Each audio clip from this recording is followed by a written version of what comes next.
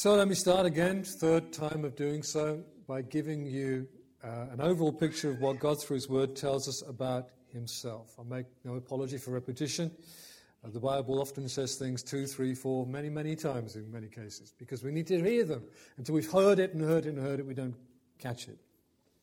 These are what we call the attributes of God as He has revealed Himself to us. God is eternal, infinite, omnipresent. He inhabits all time, all space. He has no boundaries, no measure. He more than fills the cosmos. He's self-existent, self-sufficient, immutable, which means unchangeable.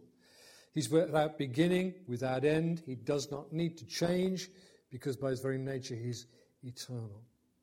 God is Trinity, Father, Son, and Holy Spirit, eternally three in one. One God in three persons. He's omniscient. He's both all-knowing and all-wise. He doesn't need information. We need data, don't we? Yes. You know, you run out of data on your phone. God doesn't need any data. He knows all things. He already knows everything, and He therefore makes no mistakes. He doesn't need to change His plans because He knows the end from the beginning. He's omnipotent, all-powerful. He has all authority. Let me remind you again that the word power, nowadays we equate to batteries and electricity and volts and amps and ohms and all the rest of it. Power in the Bible is about authority. God can speak a word which makes things happen. That's the level of His authority. Because He is those things, He is sovereign. He rules over everything. Nothing happens without His permission. That doesn't mean it's His intention. There are things that happen simply because He permits them to be. They're not His plan, but nevertheless He allows them to happen. He's sovereign. He is spirit. He is not a creature, He's the creator. He never was a man, He never was something else. He is the creator of all things. He's not finite, He's infinite. Yet God, the infinite Son, became man for us. In fact, we don't even measure that from His birth, but from the time that He was a fetus in the womb of Mary. And yet He was still ruling the world. God is holy. Indeed, that's the only expression about God that gets tripled up. He is holy, holy, holy. We saw that Hebrews 12:29. Our God is a consuming fire. I think there's still some copies of that CD if you want to pick one up. God is true. He is truth, and there is no lie in Him, no deception in Him. He is righteous. Another way Scripture presents that is to say that God is light, and in Him there is no darkness at all. He is just, based in His knowledge, His wisdom, His holiness, His truth, all the other attributes. He is the judge of all, and when He judges, He will do what is absolutely right. And then He is love. God acts towards us in grace and mercy that flow out of His own character, out of His heart, we may say. It's out of His love we experience His goodness, His mercy, His grace. Let me give you a quote from the Westminster Catechism. They used to teach this to kiddies, would you believe? God is a spirit, infinite, eternal, and unchangeable in His being, wisdom, purity, power, holiness, justice, goodness, truth. That's worth putting on a fridge magnet, I would say. God is who He says He is, and we have His word on it. We don't invent an image of God. We're looking to the Scriptures to find out who God says He is. That's one of the battles nowadays. People think they know who God is, and they want to tell us about this God that they think they know. We have to come to the Scriptures and say, no, I'm seeking to know who He is by what He says about Himself, how He self-reveals. We're thinking today about the goodness or love of God. You can't separate the goodness of God from His other attributes, nor make His goodness bigger than His other attributes. So you say, well, He's not really going to judge people, or He's not really going to be angry with sin because, God's good, God's love. That's the danger, that we magnify and diminish within the things that God has said about Himself. Here's a quote from, I just found this as an online article. This is a great quote by a guy called Bob Deffinbauer. Never heard of him before. But, the goodness of God is a character trait which applies to every other attribute. God's wrath is good. God's holiness is good. God's righteousness is good. God is good in His entirety. There is nothing about God that is not good. There is nothing God purposes for His children that is not good. God gives to his children only that which is good, and he withholds nothing good from us. God is good, and he is at work in our lives for good. Nothing which God creates, nothing which God accomplishes is not good. Thank you very much, Bob, for that. Let's look at what the scriptures say. Now, I read it from Psalm 105. Was it earlier? Or 107? 107. This turns up all over the place in the scriptures, and particularly in the Psalms. A couple of dozen times. For the Lord is good, and his steadfast love endures forever. It's repeated again and again. It's like a chorus in the song. You come back to it again and again. The Lord is good, and his steadfast. Some versions even have covenant love endures forever.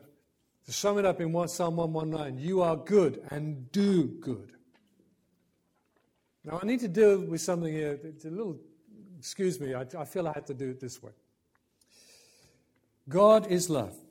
The Bible says God is love. And people bring that to us as an accusation when we talk about issues of human morality and sexual morality and family life and all sorts of things. They say, yeah, but God is love. You can't talk like that because God is love. You ever heard that one? They try to argue as well that because God is good or God is love, that this and that shouldn't happen. He ought to be stopping it, Let me read to you what that comes from. 1 John chapter 4. Twice in this passage we read God is love. I'm going to read it to you. I'm going to try not to add anything until we get to the end of it. Beloved, let us love one another, for love is from God, and everyone who loves is born of God and knows God. The one who does not love does not know God, for God is love.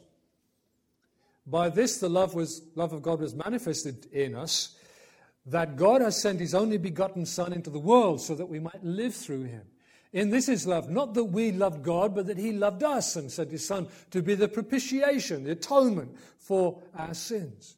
Beloved, if God so loved us, we also ought to love one another. No one has seen God at any time. If we love one another, God abides in us, and his love is perfected in us. By this we know that we abide in him and he in us, because he's given us of his Spirit. We've seen and testify that the Father has sent the Son to be the Saviour of the world. Whoever confesses that Jesus is the Son of God, God's abides in him, and he in God. We've come to know and have believed the love which God has for us. God is love, and the one who abides in love abides in God, and God abides in him. By this, love is perfected with us, so that we may have confidence in the day of judgment, because as he is, so also are we in this world. There is no fear in love, but perfect love casts out fear. Fear involves punishment, and the one who fears is not perfected in love.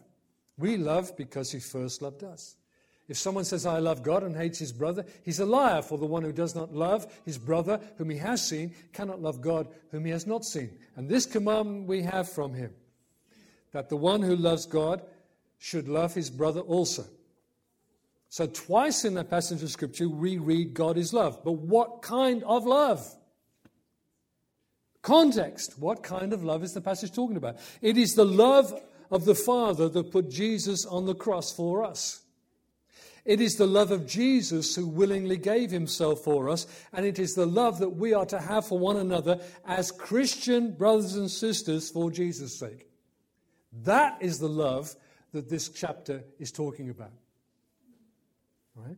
What this passage of Scripture does not say is love is God. And that is the way people turn this around. They're not arguing God is love. They're arguing love is God. That wherever you find love, that's God, isn't it? That's the basic mistake. Thinking every kind of love must come from God. No, that's not what the Bible is saying here. It's talking about specific kind of love that God is. It's atoning. It's redeeming. It's reforming. It's justifying. Men, you see, can love wickedness and violence and perversion and wealth. There are many things that people call love which are not of God. You can't argue that a love or a kind of relationship that God forbids is nevertheless one he allows because he's love. He's already forbidden that relationship in his goodness. Beware of that false philosophy, that love is God. It goes back to New Age and the Beatles and Maharajas and all sorts of people, back to the 60s or so. Sadly, many Christians have accepted it and repeat it. They think like this.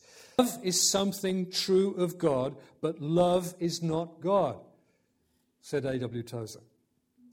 God is love, but love is not God. Do not characterize all loves as being from God. It's not true.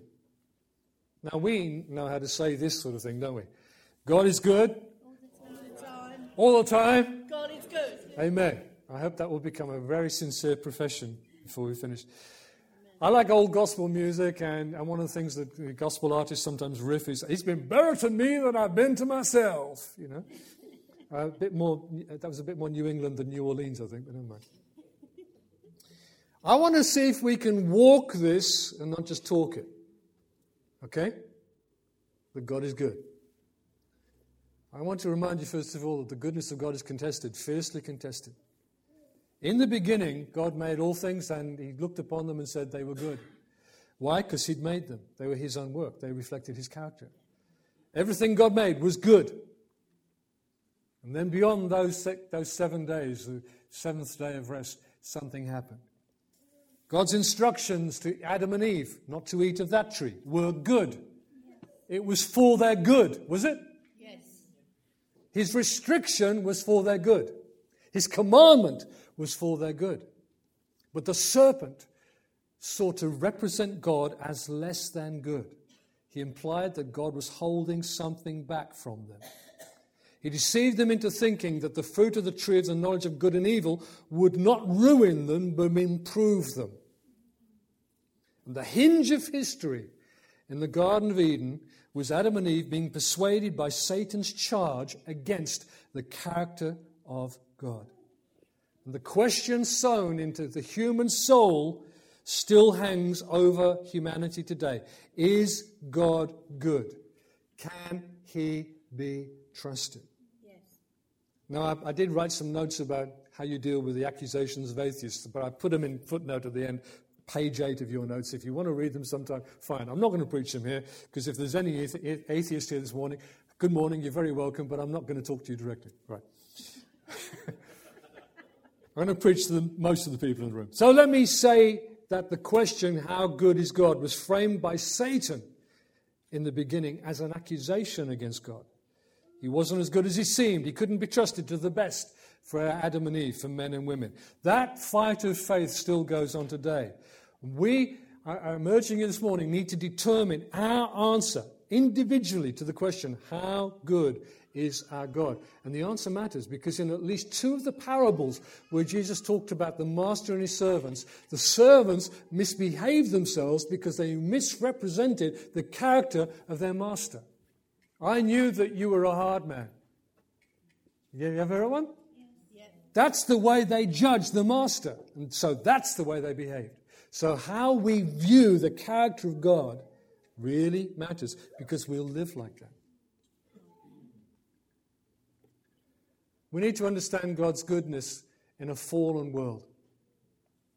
The goodness of God, or the love of God, is not an easy doctrine. In fact, D.A. Carson, Don Carson, wrote a book which I read again this week, The Difficult Doctrine of the Love of God. I've got 5 points which I'm borrowing from him. I'm owning up to that. They're really good. We'll get them in a minute. It's because when we talk about God's goodness, we then look at, but so-and-so's ill, and that horrible thing happened. All of this. We are negotiating, understanding the goodness of God in a fallen world with fallen people, where there is evil at work, where there is hurt, there are disasters, there are diseases, there are all sorts of things. And those things cause us difficulty and dilemma. We need to negotiate that. Bad stuff